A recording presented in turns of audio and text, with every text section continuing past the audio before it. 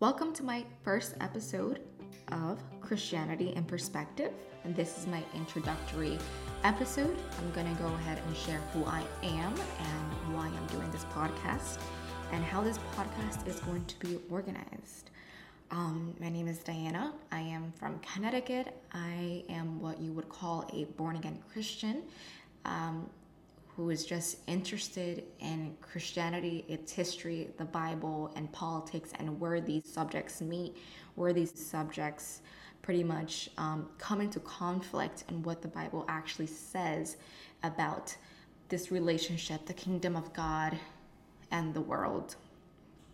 And I'm going to share my knowledge of that by dividing my podcast into 3 different sections.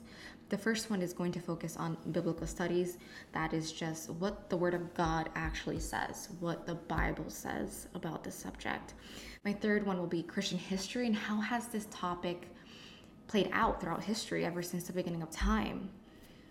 My third one will focus on political theology with a particular emphasis on Christian Zionism. I'm hoping that by introducing these topics, I also spark an interest in you to read the Bible and read it more and dig into it because it is completely interesting. I think that the most interesting thing about it is how biblical interpretation has played out in history and how this interpretation has played a role in politics to this day and even in biblical times. You see this conflict of church and state, people in conflict of who they are to listen to.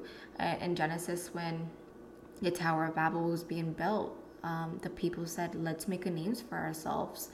And how do we respond to that? How should we read that? How should we interpret that? Or do we completely ignore it? In my opinion, that is something that has been completely ignored.